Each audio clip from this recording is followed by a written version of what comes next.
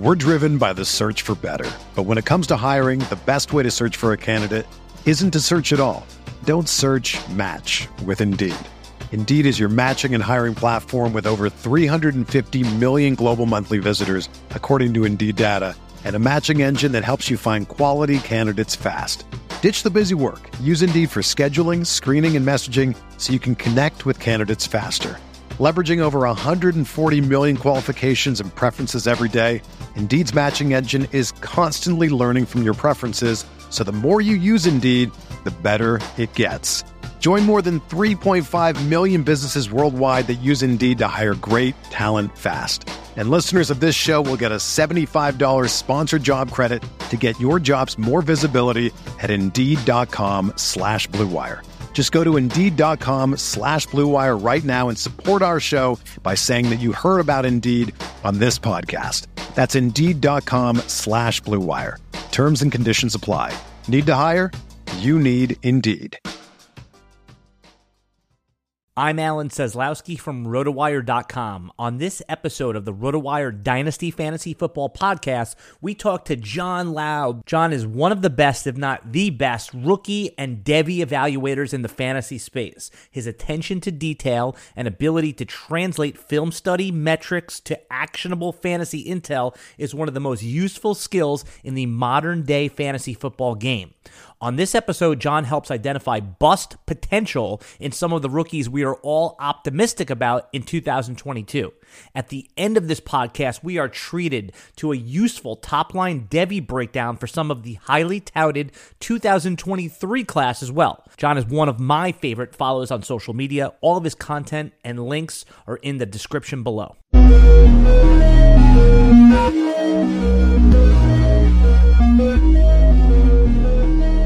I forgot to even say this before we went on, but whenever I meet someone that has as much passion and it pours off them as much as you do about football, the one thing I do wonder is what were your earliest exposures to football and how you got so into it. I mean, were you the guy in middle school running the NCAA pool? Like, what was your early exposures that just made you fall in love with football and then eventually fantasy football? Curious. So my first year I fell in love with the NFL was 1977. So I must have been in sixth grade at the time. And my dad and I started to watch the games, the 4 o'clock games. We probably watched the Jets or the Giants. We were local. Remember in the old days, you only had CBS, NBC. So, and then the black and white TV. Black and white TV. Oh, yeah. I had black and white TV, my friend. And then the 4 o'clock game in general was the national game. Cowboys, Raiders. You know, if there was, the Steelers playing the Oilers sometimes. So you would get those big games, and usually that was Sunday. So my dad and I would be watching game and eating dinner. That would be our Sunday time together. And so I started watching it, and that was the year of the Orange Crush. And I thought it was so cool, the name. Like when you're a little kid, you're in sixth grade. I just fell in love with the Orange Crush. And my mom found me a 6-pack of Orange Crush soda, right? And they were, back then, they were on Time magazine cover, Sports Illustrated. I mean, the news cycle was so different than it is today. If you didn't live through it, it's hard to even describe. So when Time magazine had a football team on the cover, that was just unbelievable, right? And then I remember it was the Super Bowl, and we used to do current events in sixth grade. Remember current events? That was a funny everyone did that. I mean, we grew up in the Northeast. Current events was like a thing. You clipped tell me, do you clip the magazine or the newspaper and you brought it on a piece of loose leaf, right? And you taped it on there. Okay, so same thing. So that week, it was the Broncos Cowboys Super Bowl. And I got sports. I was lucky, just random. Like, you wonder how life works strange, right? So I think it was Miss Guadita was my sixth grade teacher. She threw up there. She threw up, John, you have sports. So, of course, I put the Super Bowl up. And then she wanted to do a poll in class. So everyone, who are you rooting for in the Super Bowl, right? I was the only one who rooted for the Broncos. Everyone wanted the Dallas Cowboys. Of course, I lost. So I had but and then it just became such a passion to look forward to those Sundays, hanging with my dad or just being alone watching football. And back in the day, we only had 3 games a week. You'd have one on Sunday at 1, one at 4, and then you would have Monday Night Football, and I couldn't even stay up the whole night because I was too young. So you watch like maybe the first half if you got lucky. So the game was so different, but that's where the passion is. And back then, the passion came from print media, Pro Football Weekly, Pro Football Digest, Sports Illustrated. Sports Illustrated, wherever you could get print media, I would devour it because I love to read, but obviously sports was my passion. So I would just read everything I could. And I'm sure you said you were in the Northeast, I'm Connecticut. The local newspapers here were just Jets and Giants. Even the Patriots weren't covered in the 1970s. I mean, people in New England, the Patriots blacked out sometimes. If you didn't sell out the stadium, you wouldn't have the game on TV. Patriots weren't selling out in 1978, 79. So you couldn't even see the Patriots some weekends. So it was all Jets and Giants. And the only way I could get coverage from other teams was through the national media, the print media. Yeah, there's nothing like the back of the New York newspapers as far as like headlines, New York Post. I mean, people. No, if you're from the tri-state area, the Post and the News were priceless for your headlines in the 70s. Even today, they're good, but I don't read them like I used to. The world is so different. But there was nothing better than that Giants flop. Jets drop another one. Like, it was just so classic. So how did it transform into fantasy football? And then eventually, I mean, for those who don't know John Laub, I think that you have one of the most interesting ways that you think about Dynasty, Devy, and everyone's going to get a chance to experience that as well. And I've put all your links in the video description, the podcast below. I believe that people that listen to this that are introduced to you for the first time, first of all, where you've been. Second of all, they're going to become instant fans. So that passion for football, I mean, that's great, a connection to family. So when does that transform into fantasy football? Great story. I just graduated college in 1989. And from where? My friend, where'd you go to school? Western Connecticut State University. I actually have the T-shirt on today, ironically, right? So my friend and I were living together, and we got a job at Norwalk Parks and Rec. And we were basically working with children from age 6 to 14. So we drove together. It was a long day, like 8 a.m. to 3 p.m. And in the day, there was no air conditioning. We were literally in an open baseball field for, 7 hours a day almost with kids. I think I might die if I had to do that now in my 50s. But we were out there all day long, 95-degree heat, right? We'd have to have water breaks with the kids. Like, it was so crazy. But on the ride home, we were both football fans. And we saw like a local Barnes. It wasn't even Barnes Noble. Remember in the old days they had those small local bookstores, right? Local, yeah, like a mom and pop bookshop. Like the same time, yeah, they used to have mom and pop video stores, mom and pop bookshops. Doesn't exist anymore. Doesn't exist. So we saw a Cliff Carpentier Fantasy Football Digest book on the bookshelf, and I said, Tim, why don't we buy the book and see if we can play this game? So what we did for about a week is we drove in together, and whoever wasn't driving would read the book, and we talk about forming a league.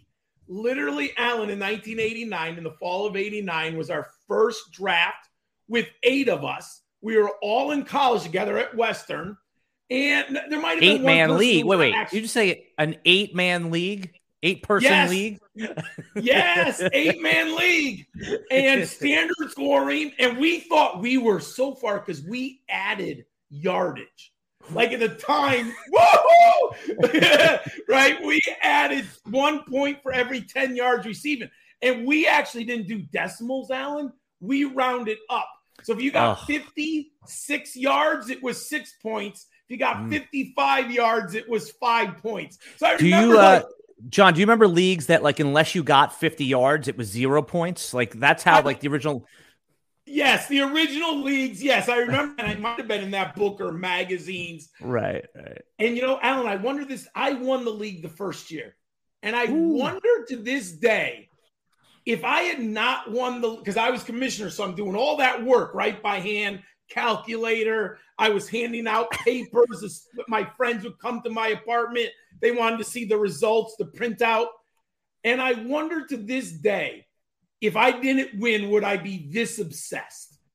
That's the thing that always, I won and I just became completely obsessed. And then, Alan, in 1993, I still can't believe it seems like another lifetime ago.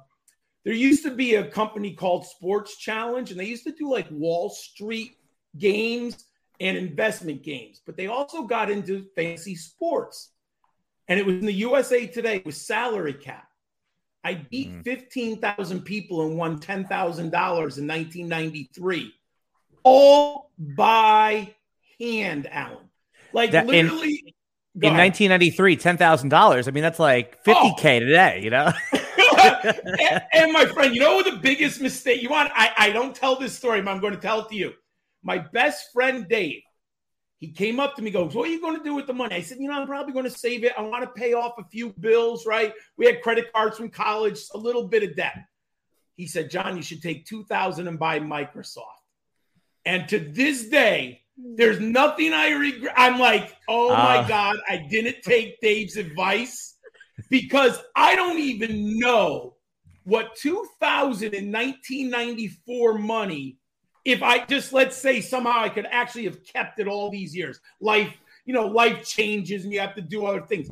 But I wonder, and I'm even afraid to look, how much would that $2,000 for 93? And I vividly remember we were eating lunch and he told me to do that, and I didn't do it.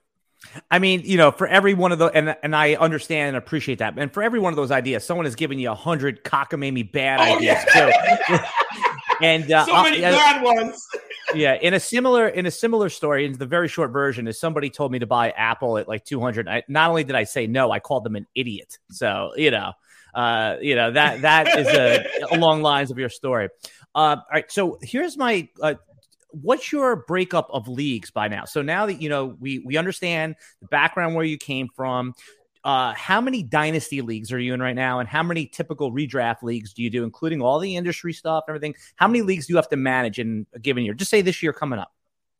So right now I have 4 dynasty leagues. I've cut back. I mean, 2 of them folded, so I haven't replaced them because I would probably want to do a redraft dynasty. But Alan, I've learned that I've enjoyed it better with limited leagues in Dynasty. One year, I think I had 8. And, Alan, I couldn't even search the waiver wire in Dynasty every week.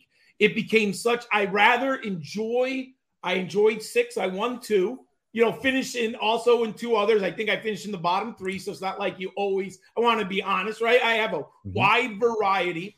But I said, let me keep it at 4. If a 5th one came up, maybe I would do it. I would think about it. Redraft, I'm probably going to end up with 14 to 16.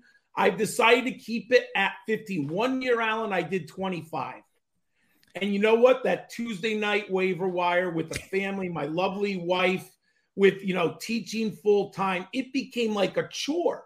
It literally and I said, you can't, at least for me, with my busy life and the way my life is, I can't do 25. So I keep it to 14 to 16.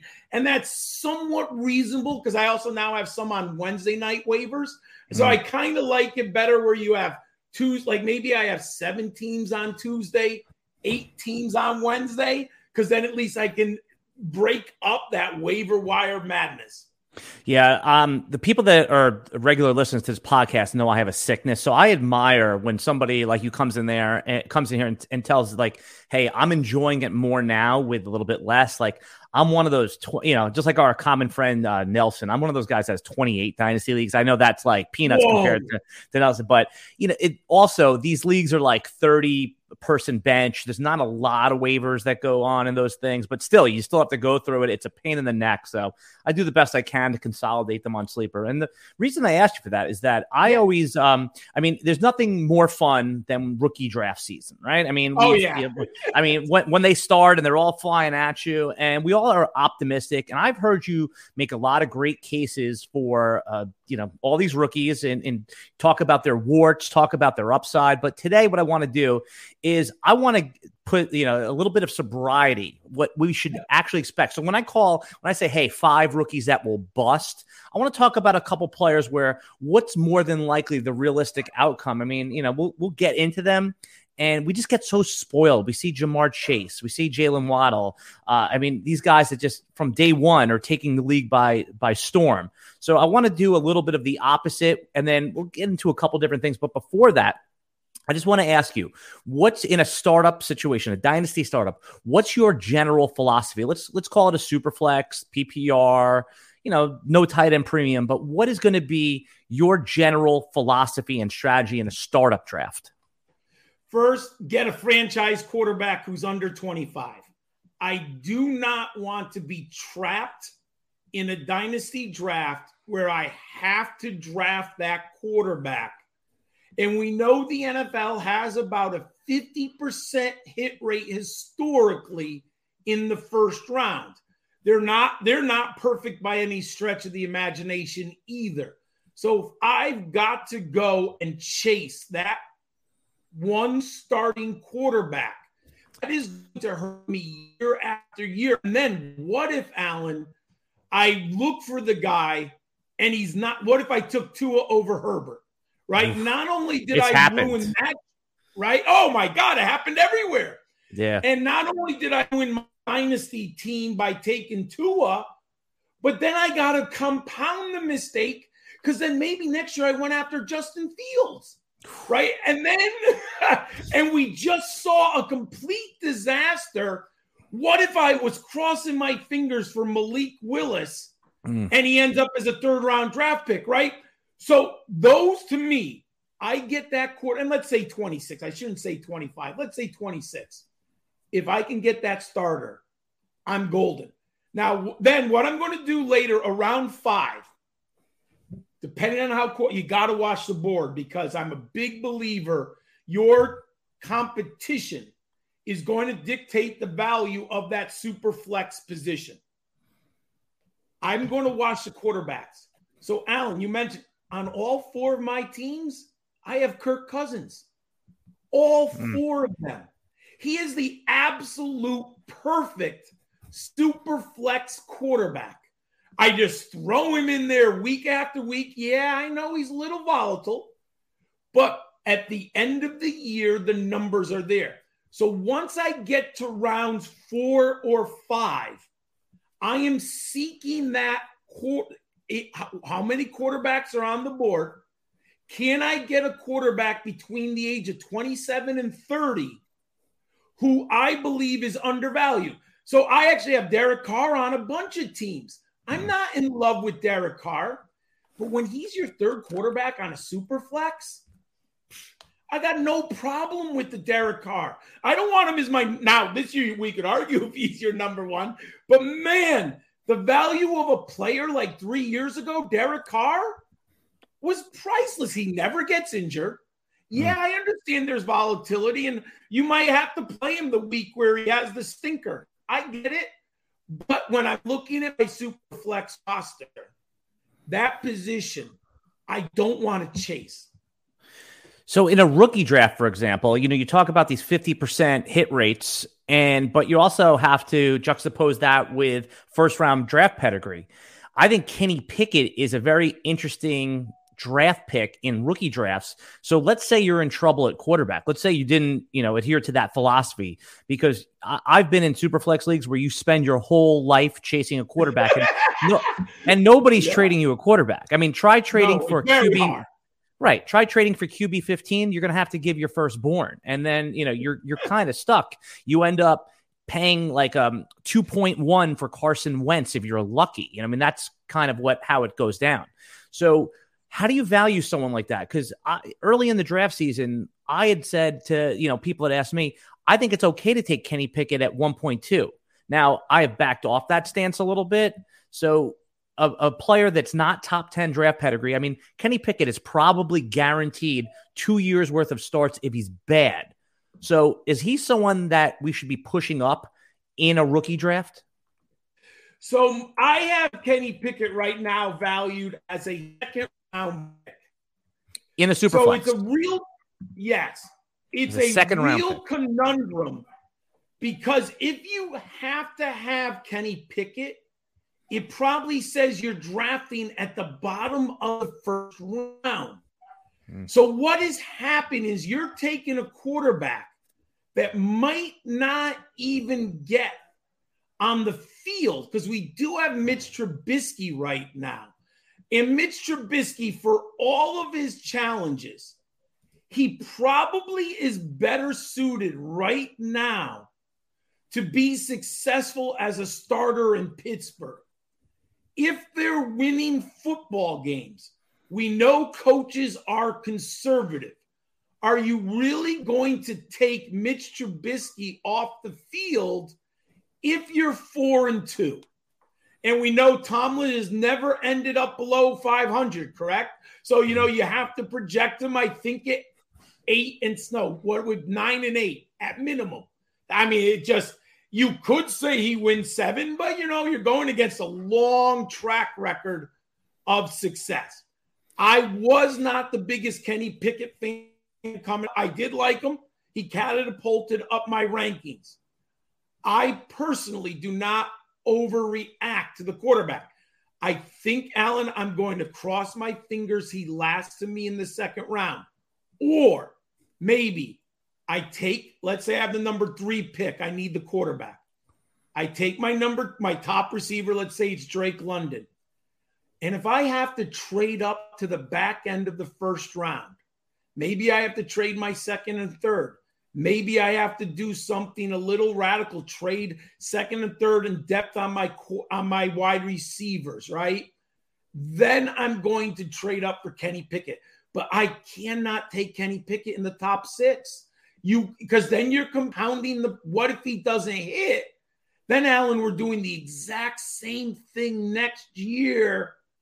And I just can't continue to churn at that level. So I guess organically, we kind of arrived at our first rookie bust potential candidate without even picking. If you're taking him at pick 2, pick 3, you'd say that there's elevated bust risk there then. Is that fair to say? Oh, to me, it's like I would weigh bust more likely than success, because we want the quarterbacks on the field immediately, right? I'm assuming if you draft a super flex quarterback, you're expecting the young man to play for you, at least in your super flex, immediately. And look at last year, Alan. Not everyone. The vast majority of the dynasty industry passed on Mac Jones. What an incredible irony that the quarterback that everyone passed on was the most successful rookie in the Superflex draft. Now, I had gone on endless dynasty preview shows last year, and I said draft Mac Jones. He's the best value at the quarterback position. I said it countless, and people laughed, thought I was crazy. I'm like, I like Mac Jones.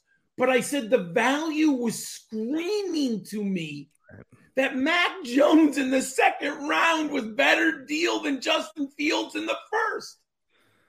And I know, Alan, I'm not saying anything. Anyone can check me out. I have Jalen Hurts on 3 of my 4 dynasty teams. Alan, I have a team with Kyler Murray, Jalen Hurts, and Kirk Cousins because I drafted Kyler Murray. I had 2 picks one year in a dynasty. So I got Kyler Murray at 112, and I got Jalen Hurts the next year in round 3. I was just sitting there, and I'm like, I have to punish my fellow dynasty owners when they've let Jalen Hurts fall for 3 rounds. Yeah, it seems like there's always a quarterback, even in Superflex, that falls to round 2 that, that has viability. I mean, last year it was Davis Mills. I would argue that Davis Mills was I forgot about Davis Mills. He was a 5th round pick in Dynasty. Yep. In single QB for sure. In Superflex probably fell to that late 2, early 3rd. It's still a quarterback. And the best part about Superflex Dynasty is the players keep getting sharper and sharper. So it is, they are.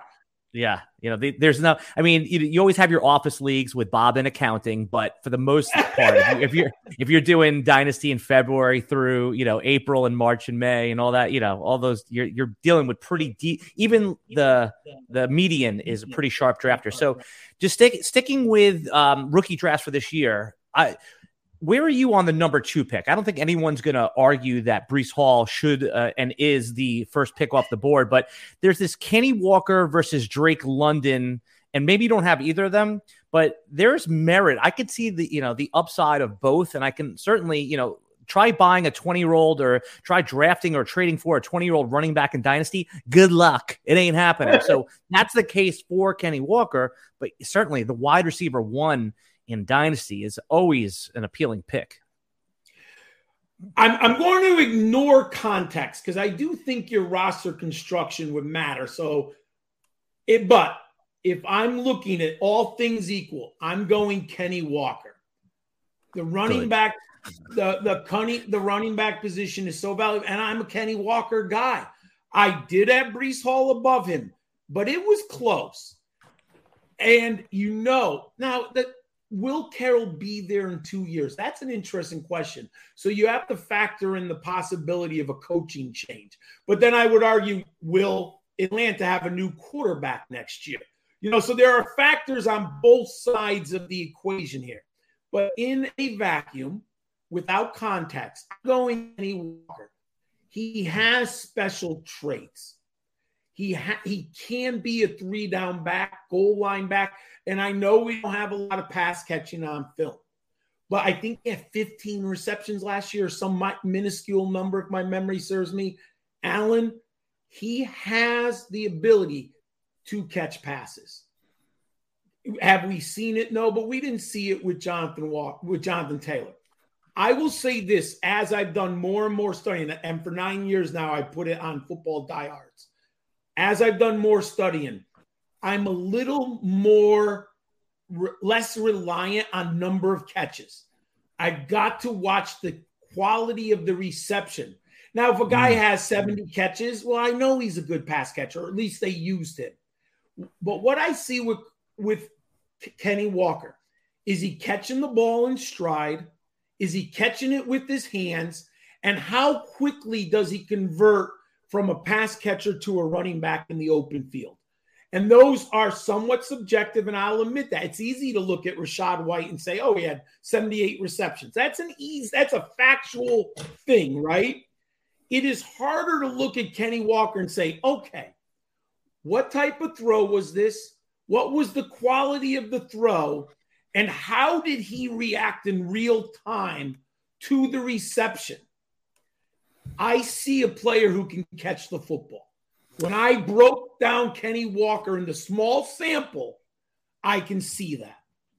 Yeah, I'm with you on Kenny Walker, and I also see the side for taking the wide receiver 1 at pick 2, but I've had that number 2 pick in like 4 leagues, and to me, I just didn't even hesitate, especially since I do like some of the wide receivers in round 2. But as we know, those guys are always dicey himself. And I'm here with John Laub. John, just tell him real quick. You're on Twitter. It's at Gridiron Scholar. It's on the screen. It's in the video description. You can see that. And if you love fantasy sports like we do, and you love Dynasty, and you're ready for a new challenge this year, Dynasty Owner is the new way to play fantasy football with actual real NFL salaries, adding the strategy of running an actual franchise. Dynasty Owner provides a unique, challenging experience that will test your skills as an owner and general manager. You will have a complete control of your team's future. Can you create a dynasty of champions? Sign up at dynastyowner.com. Use promo code ROTO5, that's ROTO5, and receive $5 off a new team. I started playing around over there this year. It is really cool. I mean, it doesn't take more time. It just takes more strategy. So I definitely recommend a lot of people go over to Dynasty Owner and check them out. We are here talking about rookie busts. And when we say bust, it just means sober expectations. I don't want to, we use the word bust or must drafts. I mean, we're all in that SEO game. We need to, figure out ways to get attention on our podcast. So I am guilty of that. Someone that's really troubling to me, and I either want you to confirm what I'm thinking here with Garrett Wilson or not, or I'm worried about him on the Jets. Maybe it's some Jets bias we talked about a little bit earlier. I grew up a Jets fan, but I just wasn't impressed at all. And I'm not that optimistic about Zach Wilson. And given that Elijah Moore is the preferred target, we've already seen him produce. Maybe it wasn't with Zach Wilson. And I still like Corey Davis. So is Garrett Wilson set up to flop this year? And what's his long-term outlook? Alan, that's a great question because I've struggled with that all season. I love Garrett Wilson on tape at Ohio State. He was my number one wide receiver. What I saw on tape, and some of it's schematic because Ohio State does so well at scheming the receivers open. So there's always that factor. But Brian Hartline is such a good coach. And if anyone doesn't know, Brian Hartline is the wide receivers coach for the Buckeyes. Unbelievable. Arguably the best wide receiver coach in college football. And by the way, a fantasy darling of hey, waiver wire, pick him up in real football. I mean, I forgot that Hartline was the wide receiver coach until you said it. It was one of those things. So I'm glad you explained it. But man, was he even just overachieved based on his athletic ability in the real NFL? Yeah, and what's most impressive, he's able to translate what he learned to teaching skills. Coaching is ultimately teaching. Just instead of teaching history, he's teaching route running. So I understand that. He was so good. Alan, he was the best, what I've said, he was the best deep separator that I've seen in my 9 years. And what I mean by that, 20 yards down the field, you will see Garrett Wilson 5 yards beyond defensive backs. It was just silly. His ability to get open deep. I have not seen that. He was so good, second level with the subtle head fake, the hip, and the feet.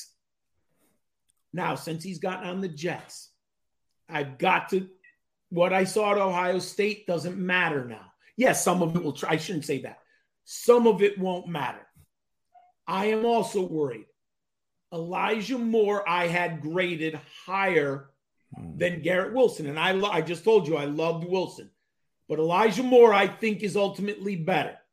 But I think Elijah Moore is a little bit limited to the Z and the slot. He can play on the X. But I think Garrett Wilson is more of your classic X receiver. The only advantage is Zach Wilson will take deep shots, Alan. But you're going to run the football. The best way to protect that defense is to keep the defense on the sideline. I think by almost every metric, the Jets defense was absolutely awful last year. If I'm the head coach, Saleh, Robert Saleh. And by the way, the Jets defense is the only defense on the waiver wire in our 14-team SiriusXM Dynasty League. Oh my God, you're so right. He's the only. Yeah. I remember I have the Dolphins and the Texans who I'm not in love with. And the only one I looked, I'm like, I can't draft the Jets. I'd rather have Anthony Schwartz or with some flyer at the end.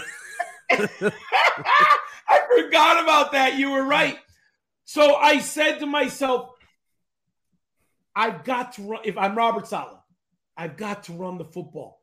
I've got to control the clock for 32 minutes a game. Let Zach Wilson be highly efficient with his deep shots.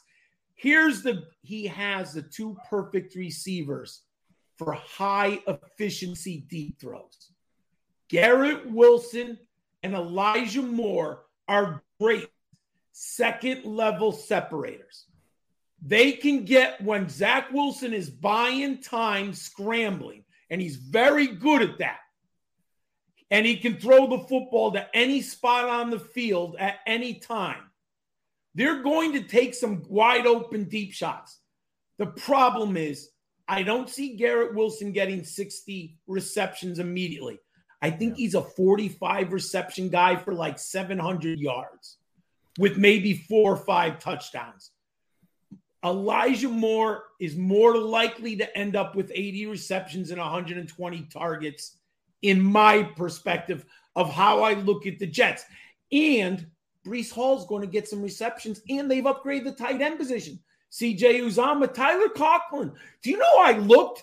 I think Tyler Conklin led or was second in snaps at the tight end. Like, his numbers were silly. Like, he's a very good player. Everyone's talking about CJ Uzomah, who I like also. But I think Tyler Conklin might be a better down-to-down tight end. So, yes, I think the targets are not there. Yeah, Tyler Conklin, I know Irv Smith got hurt, but when Tyler Conklin was on Minnesota, he made that a 50-50, divide between their targets and their playing time too. So Conklin is a ceiling, he's a real NFL player. He's proved that he's at least the 18th best tight end in the league. And I'm just making that number up anecdotally, I mean, he's up there. Yeah. He's not a nobody. He's going to have a long career. All right. So if we agree that Hall and Walker should be the 1-2 in rookie drafts, and we both agree that do we think that Drake London, just on principle and draft pedigree, should be the 3? Are we in agreement there? I right now, yes. The position that he's in, even though he wasn't my number 1, he's in the position for the most targets as a rookie, and at least for the next 2 years. I don't like Allen anymore to go 3 years out. At least if I said who's going to have the most targets over the next 2 years, I would say Drake London is most likely to be that player. All right, so I'm in a rookie draft now, actually, and if I was picking 4th, I would just take Chris Olave there. I think that's fair. And again, it just you don't have to win. You don't have to win your league with every pick. You could hit a double, and that's great in Dynasty, right? So, are you with me here or do you have someone different that you would take at the 4th pick once those 3 are off the board? So Olave's risen the most throughout this process because I think he's going to be in a much better situation to succeed now with the way the team is coordinated. I actually think Michael Thomas helps Olave. Yeah. Michael Thomas has got to be the player in which the defense is going to concern themselves about on a regular basis. Well, what does that mean? Olave's the guy who's going to see the benefit of one-on-one, most likely, the second cornerback of the defense. And we know Jameis Winston is going to take his shots, good or bad. Jameis Winston's going to throw the ball like crazy, So I do like Olave. I think I have him right now. Let me check. I think I have him 4 or 5. It's very close between Treylon Burks and Olave. Well, that's my next lead into your question. It's we're talking about guys that could disappoint. If I was going to form a bust list, it's kind of a layup to say that Treylon Burks is boom or bust, but he really is. I mean, you could easily be convinced for the case for Treylon Burks, and you could easily be convinced of why he's going to be N'Keal Harry. I mean, my feeling is that if you thought that Burks was going to be a bust in the beginning, everything that's happened so far is told you so. But if you were anchored to him and his college production and his dominance, you're like, listen, all this other stuff doesn't matter. So you have him 5th. I mean, that's probably, or 4th or 5th. That's probably where I would take him too. But talk about the potential for the downside case and what could happen with Treylon Burks and what does a bust mean? As a bust doesn't have to be full on N'Keal Harry or Kevin White. What could a bust look like? How does he fail expectations? So the only question to me with Treylon Burks is, can he be as efficient with a low target number as A.J. Brown? What A.J. Brown did so good compared to any other player? How efficient has A.J. Brown been since he entered this league? He has been simply unbelievable. I don't know if Treylon Burks could do that. If he can do that, then we are talking about gold, because that entire offense is dependent on the ability to make big plays based off of play action on Derrick Henry. Yes. And A.J. Brown on those deep crossing patterns, one-on-one, was so spectacular at getting down the field. I don't know if Treylon Burks can do that immediately. I've seen it on film at Arkansas. I was a Treylon Burks guy. Still am. Yes, I saw the clips of him. I'm not too worried about what rookie practice in May. He probably wasn't ready for the sun, the heat, whatever it was. Okay, it's over right now. Can the young man with 90 targets, what is he going to do with them? In the long run, I think he's going to be a great player. If that system, and I happen to believe that the Titans know what they're doing. Vrabel is a good coach. If Vrabel is there at least for the next 2 to 3 years, and they keep that system in place, and we can, how good will they be without Derrick Henry 2 or 3 years from now? That's going to matter. I understand that. But if they keep that system and Treylon Burks can be efficient, Allen, he's not A.J. Brown. And I had A.J. Brown with a higher grade than Treylon Burks coming out. But he's not that far below. And if the young man can take the opportunity, he will be very good. I have no problem with Olave or Burks. I think if I had a bet, like if I had 10 leagues, Olave 6 of them, Burks 4 of them, if that makes sense. No, that makes a lot of sense. I mean, that just breaks up your percentage chance of success. You're split 60-40 on it. I mean, that's really what that means. And it's interesting. What I think with Treylon Burks, someone who did show his dominance at college and has his, athletic profile and his alpha size, what's good is we'll probably get an early reveal. Like what you see in the first 6 or 8 games is probably what it's going to be. I mean, yes, of course these guys do get better, but it's not like a player where he just totally fails in year 1. People will be like out on him. I think, we're going to, and it's going to be because it's such a polarizing player. I just can't wait to observe the Twitter wars. I'll have my popcorn ready because he is, I've never seen someone so social media so divided on a prospect. I mean, maybe there's one in recent history. All right, so moving on down through the rookies here, we're talking about bust potential, top 5 rookies that may bust. James Cook started off, I remember in February, I called him a sucker's pick in the first round. Now, I wish I never said that because I'm thinking him because, it's sometimes we just speak before we know, right? But I digest it a little bit now. A pass-catching running back on a good offense. It's been well documented that the Bills wanted J.D. McKissick. They couldn't get him, so they get the best pass-catching running back, arguably. I don't know, Rashad White still is probably a pretty damn good pass-catching running back. So Devin Singletary, sure, he was dominant, but I don't know anybody that for the last few years like, oh, yeah, Devin Singletary's a bell cow. So I just think of this myself. If Devin Singletary was out for the year today, where would James Cook go in redraft? Probably the 2-3 turn? Not later than the middle of the 3rd round, right? So he would definitely be off the board in the 3rd round. And if you like him, it'd definitely be at that turn. Yes, he would completely skyrocket up draft boards because I don't imagine Zach Moss taking touches away from James Cook if Singletary's out of the picture. So give me the downside here. Like, is James Cook a good pick at pick 7, pick 8 in your dynasty league? I mean, where do you have him ranked and what's his bust potential? He does have bust potential because we have not seen the workhorse back.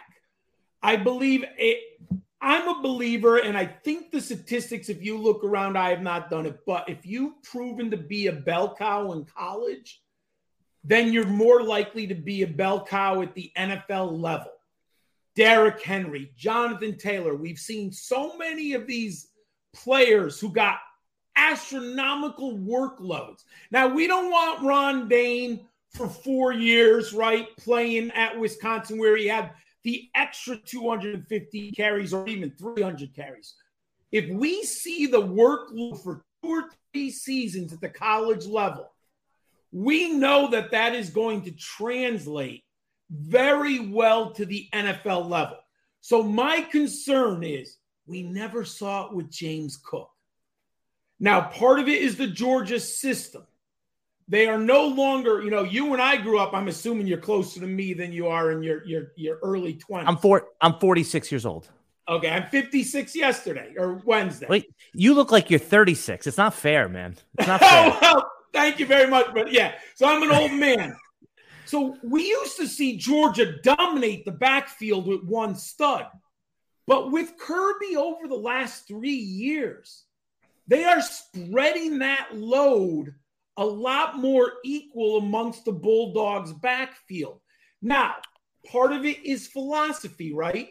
Kirby obviously isn't comfortable giving that 300 carry, 250 to 300 carry load to a guy.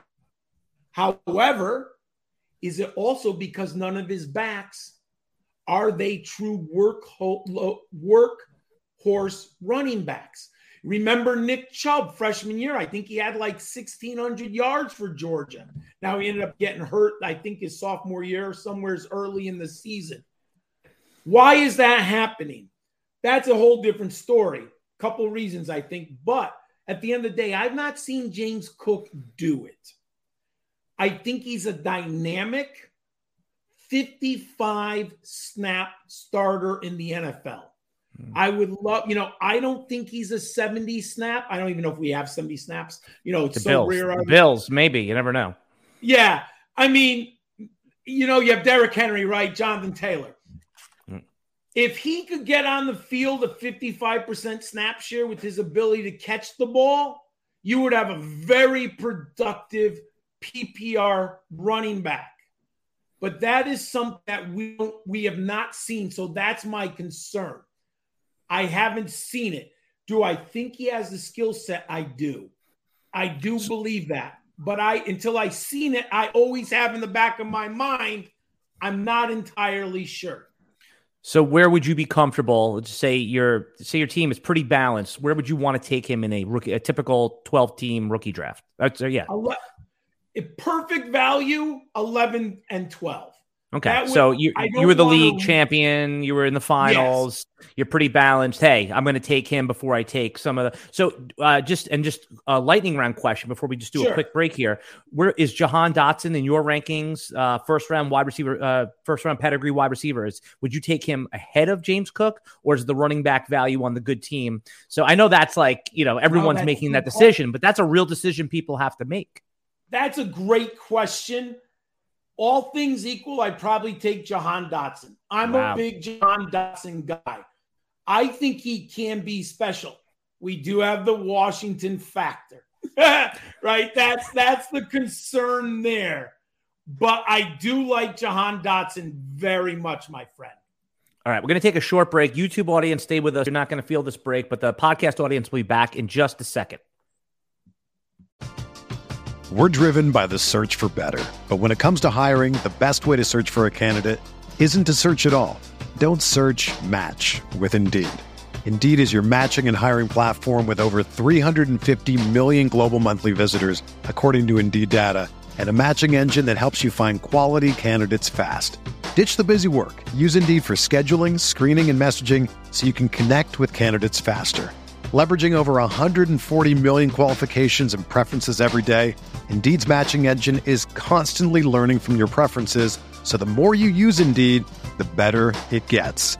Join more than 3.5 million businesses worldwide that use Indeed to hire great talent fast. And listeners of this show will get a $75 sponsored job credit to get your jobs more visibility at Indeed.com/Blue Wire. Just go to Indeed.com/Blue Wire right now and support our show by saying that you heard about Indeed on this podcast. That's Indeed.com/Blue Wire. Terms and conditions apply. Need to hire? You need Indeed. Another day is here, and you're ready for it. What to wear? Check. Breakfast, lunch, and dinner? Check. Planning for what's next and how to save for it? That's where Bank of America can help. For your financial to-dos, Bank of America has experts ready to help get you closer to your goals. Get started at one of our local financial centers or 24/7 in our mobile banking app. Find a location near you at bankofamerica.com/talktous. What would you like the power to do? Mobile banking requires downloading the app and is only available for select devices. Message and data rates may apply. Bank of America N.A., member FDIC. And we're back, and we're talking with John Laub, the Gridiron Scholar. All of his links are in the video description below. John, where are you doing most of your fantasy work right now? Is it for Football Diehards? Yeah, Football Diehards is my NFL stuff, and I don't know, you probably know, I do all my college fantasy stuff on Fantrax. So those are the two sites I'm working on, and my video stuff is on the Rookie Big Board channel with my teammate Matt Hicks. I just adopted the orphan team in the SiriusXM League on Fantrax, and I hadn't been on Fantrax in maybe like 4 years. Wow, has it come a long way as far as software? I swore off Fantrax, and I was to my own detriment. They updated it. The mobile looks good. So whereas I'm definitely I love playing on Sleeper and all the other platforms and stuff, but Fantrax, man, they have come a long way. So kudos to them. I'm glad that we're doing that league together. All right, we're talking about some rookie busts today, and I also want to leave some time because people that have stayed with this podcast all off season long, we haven't really gotten to the Debbie stuff, so I want to sprinkle that in as well because everyone talks about the 2023. Try getting a 2023 rookie pick. It's basically Bitcoin. It's not even gold, right? You can't get it. All right. You can't get it, and if you do get it, you better get like a top 30 pick in return or something like that. So, just 10,000 foot view. Is the 2023 class, this Debbie, for Debbie players and for next year's Dynasty players, is it overhyped? Is it hyped just right? Or is it underhyped? I will say this. It is overhyped. The top players are special. What I think people are looking at, you have Bijan Robinson, Jameer the running back, right? Let's see, for those of you just they're special players, barring any injury. They are special running backs. Right now, I have them graded better than Breece Hall, and Breece Hall was my number one running back in this class. So right now, I have two running backs graded ahead of Breece Hall. Then they look at the top of the wide receiver board. Wait. Could I just ask you real quick? I just want to ask you quick. So you have Bijan Robinson, and is it Jamar Gibbs or is it Henderson? Who do you have as your? I have Jamar Gibbs. Okay. All right. So there's two running. Oh, because Trevion Henderson can't come out next year. Trevion Henderson is class of 2024 because he was a true freshman. Now, Debbie, I actually have Robinson Trevion Henderson 2 overall, because Debbie is about putting all of the players together, right? Right. In the class of 2023, I think we're going to see 2 first-round picks. I do think first-round running backs, 2 first-round running backs. Ooh. I do. Yes, mine, because I think the NFL is going to love Bijan Robinson, dude. They are going to look his model. When you plug in what he's already done, 215 pounds, 41 career receptions, 6.5 yards per carry, 5-star high school recruit. My Debbie model loves Bijan Robinson. My anecdotal watching the film, taking notes. Like I do my real breakdown on the class of 2023, probably starting next October. When I'll really take close notes, I'll record games, I'll break it down Thanksgiving and winter break. But my film study loves him, but my model thinks he's extraordinary. Mm-hmm. My model, 21 career touchdowns. He's everything you want. I'm a size bias. Give me the 215-pound running back any day. You're a sizist. Sizist, that's the word I'm looking at. I am. I mean, no. You know what's funny? Like you talk about 215 pounds, and yes, I agree. That is a good size for a running back. But when early on in Alvin Kamara's career, everyone thought, oh, he's just a pass catching running back. But he is, at 5'10" or 11 and 215 pounds. So you're saying Bijan? Yes. It has, and he's the 3-down back. Okay, so what you saying first round running back to me blows my mind in today's NFL because that is almost like mocked at this point. when I say I mean like people make fun of the teams that take a first round running back. I mean, look who did it in recent times. It's, Urban Meyer, obviously probably, biggest coaching joke of all time. And the Steelers who, people give a mulligan because, Najee was the Steelers' identity. And, no one thinks that was a real pick. But you think that Robinson and Jahmyr Gibbs of the 2023 class are actually good first-round picks for a team that might be a running back away. Hint, hint, Tennessee Titans. If Tennessee is it's debatable if they'll make the playoffs. I think Tennessee is an underrated team again. I'm a Vrabel believer, so I think Tennessee is going to win football games again. They're going to be good. I don't think they're going to bottom out. Well, let's say you pick 21, Allen. And Derrick Henry, we know the trajectory is heading down. I don't think Hassan Haskins is the clear-cut bell cow answer to the Titans. I think he's late career Carlos Hyde. I mean, that's who he is. Yes. He's just, yeah. Yes. Well, what if Bijan's sitting there for Mike Vrabel? And here's the thing. I love Twitter. Alan, I'm on it all the time. So I have to think like a football guy. And if I'm a football guy and I'm trying to win football games, I know that the running back matters. I'm sorry. It just does. And we all have a dwarf perspective from Bill Belichick winning with this myriad of running backs. But what people are forgetting, in my opinion, he won because he had Tom Brady and he's Bill Belichick. Not every coach in the NFL is Bill Belichick and they don't have Tom Brady. So how do I win? I need a running back. That's how a coach thinks. Why did the Jets trade up for Breece Hall? They looked at the end of day one. Robert Saleh says, I've got to win games. The only way I can protect my defense is if I can run the football. Michael Carter can't run the football 20 times a game. Bijan Robinson is going to be attractive to a playoff team that needs a running back late in the first round. And I like Jahmyr Gibbs. The thing is, Alan, they're both 3-down backs. My only caveat about Gibbs, he's listed at 210. Is he actual 210? You think he could be like 204, something like that? It's possible. Yes. Okay. We always have to worry a little bit about. Now, I do, looking at Bijan, he passes the smell picture test of 215. He might even come in at 220 if he gets on the right weight regimen, right? Yeah. But what is Gibbs' way? That's my only concern. Both 3-down backs.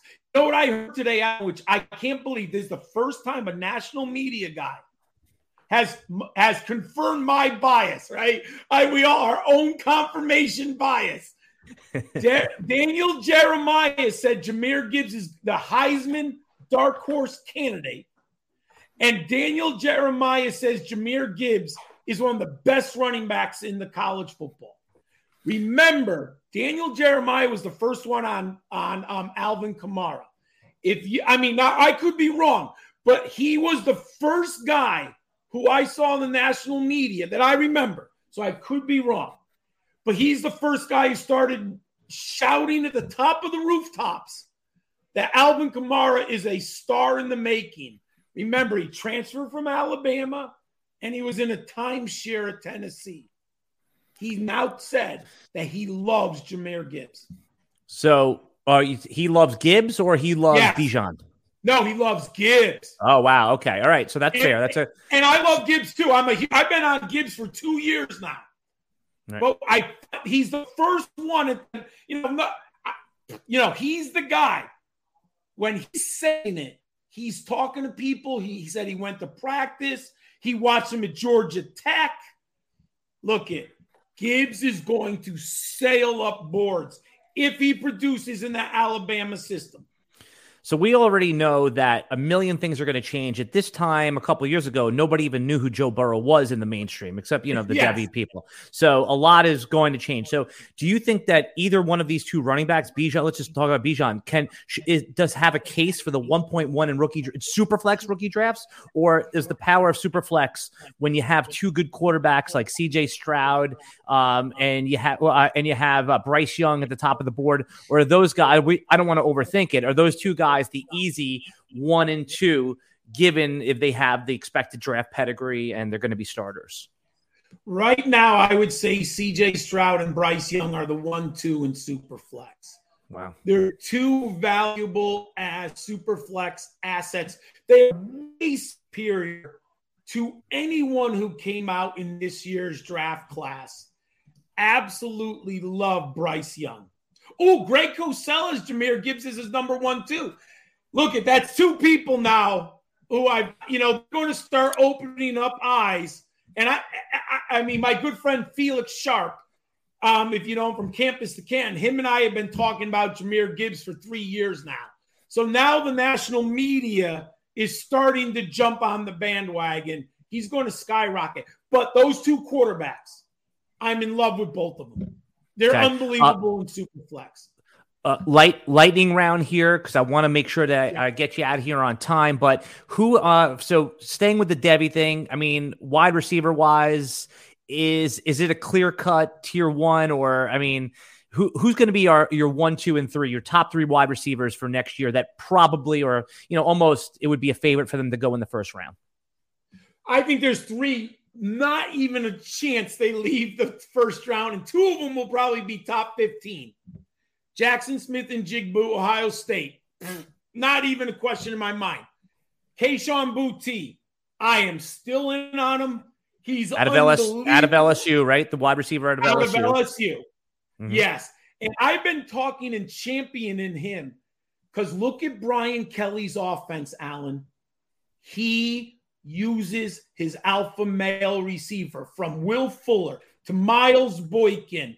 Oh my God, now I'm forgetting all the names. Equinemius St. Brown.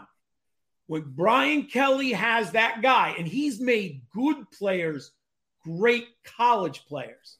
He now has a talent like Kayshon Boutte at LSU. As long as Boutte stays on the field, and there's some concerns there, I get it. He's going to be spectacular. And we know it. Georgia pedigree at running back, LSU pedigree at wide receiver, top 15 if he stays on the field. I'm a big Jordan Addison guy. Are we going to see sorry, go ahead. What? I interrupted. USC. He's unbelievable, Alan.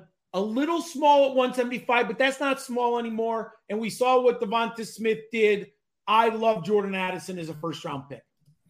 Are we going to get a first-round tight end in 2023? The guy out of Notre Dame, Mayer, maybe one of the is there a chance we see another like TJ Hawkinson, Noah Fant type of year where we at least get one guy that in tight end premium leagues we need to consider in the first round of our rookie drafts? Michael Myers going first round. The NFL is going to be obsessed with this young man.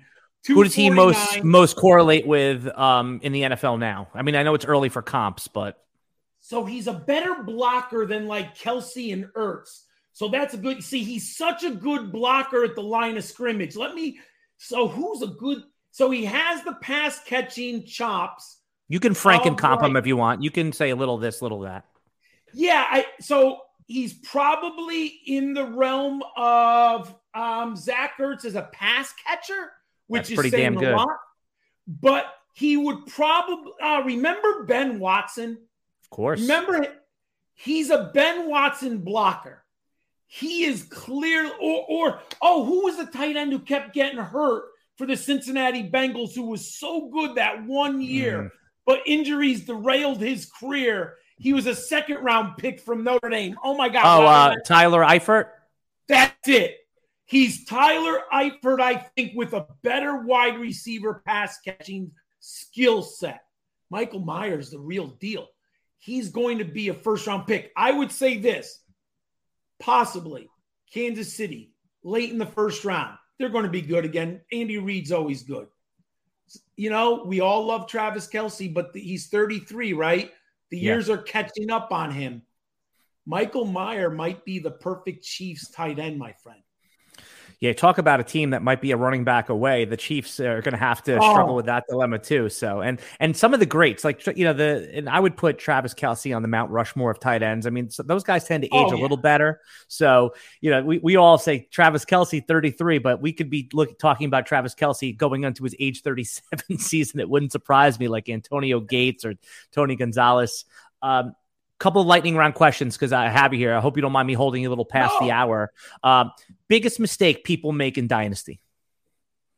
Overvaluing a player based on scheme, or undervaluing, I should say, undervaluing. Oh, this great player went to a bad scheme. Great play, like A.J. Brown at the time going to Tennessee. Oh, that's the ultimate mistake. I had him at like 2, moved him down to 8. That was my biggest. Like, I'm embarrassed about that one. Embarrassed. I mean, so it wasn't just you, right? Right. A lot of people make that. And the opposite is true. An average player going to a great scheme. I did that with Kenneth Davis out of Baltimore. One of my biggest mistakes. I love Kenneth Davis coming out of Louisiana Tech. Who knows if it's the person, if it's jumping up to the NFL level from playing in Conference USA. He just did not have what it takes to succeed. I was like, it's Baltimore. Harbaugh is going to run the ball. He was an average back. It doesn't matter. An average back in a great scheme isn't going to do much. Who's the rookie going in the top 12 ADP that you think is most likely to bust? Not just for this year, career. And you've been in 4 rookie drafts. You're not taking them. Oh, so I have, I don't have any shares of Jahan Dotson, which is But you like him. I do like him. He How about just this? Is Christian Watson a fair high bust potential guy? Like, I mean, obviously, I have zero Christian Watson.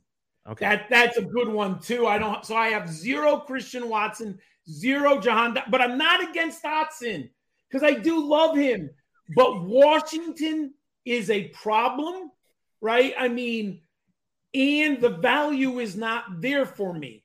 But Christian Watson's a better one. Isn't he just now injured too? Isn't he going to miss some training camp time? Yeah.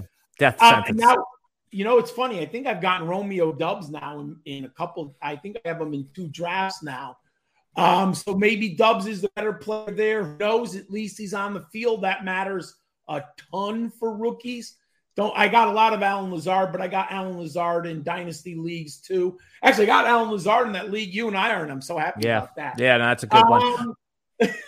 So I saw a note out on Dubs today saying how he's NFL ready. So, yeah, he might end up being the sharper pick in draft. So now that we've already put him to the side, in the 3rd round of your rookie draft or later, who's the player that you think is going to be, like you easily identified Jalen Hurts as a good player. Sometimes it's just so obvious. Nobody wanted Davis Mills. That was a good pick. So who's the guy in the 2nd or 3rd round ADP of these rookie drafts? I'm going to go a little bit to the positive here that you think definitely has a better chance than not to be successful. Last year, it was Elijah Mitchell. This year, it is most likely fill in the blank. Wan'Dale Robinson, if he's a 3rd round draft pick. You can't. He's a 1st round pedigree for the Giants. I understand it. Not a huge Robinson fan. But, no, 2nd round, right? Didn't they draft in the 2nd round? Yeah, I'm sorry about that. 2nd round draft capital. I'm not convinced Kenny Galladay is the answer at all right now. I would have said Jalen Tolbert, but I think he's moving up a little bit. Yeah, you can't get him anymore unless you want to spend an early 2nd round pick. So, and then the other guy, I drafted him in our draft, Alan. I like Khalil Shakur. Yeah. The Boise State wide receiver. I think there might be opportunity there. The Bills can support 2 or 3 wide receivers. And what if there's an injury? He might be an injury away in 2 years from being a starter in Buffalo attached to Josh Allen. I had Shakir as my 13th ranked pre-draft wide receiver.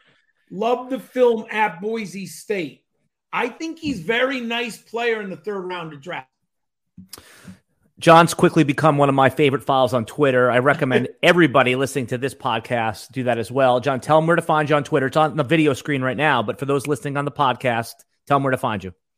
Thanks, Alan, for having me on. Please follow me at Gridiron. Whoops, sorry, wrong hand.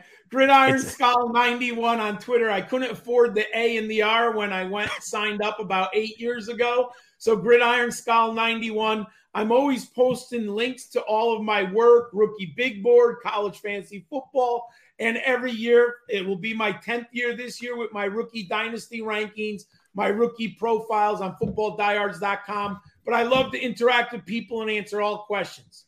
Yeah, just so everybody knows that, when I'm making my rankings over, John's one of the guys I check in with his rankings just to make sure that I have a sober ranking. And again, I don't, that's what you should be doing, is making your board and then seeing what the industry is doing just to see where you are versus them. But John's always one of my go-to rankers as well. I like seeing, because of the depth of how you really break this down. And, I've wanted to have you on this pod since I saw you work with Nelson on the Dynasty Depot pod. I think you're great, man. I think you're you the right amount of energy, passion, and frankly, I think is some of the best rookie analysis in the whole industry. So we were happy to have you here. Thank you for coming on. Hopefully, once things calm down, the grind stops, we can have you back before your grind starts for the rookie season again. And everybody, we'll be back again next week with another Dynasty podcast for the rest of the summer. And then this podcast will turn into a DFS podcast with some of our other guys at RotoWire. But we'll keep it going strong until September. Good luck in your Dynasty leagues. We'll see you next Friday. The sun goes down.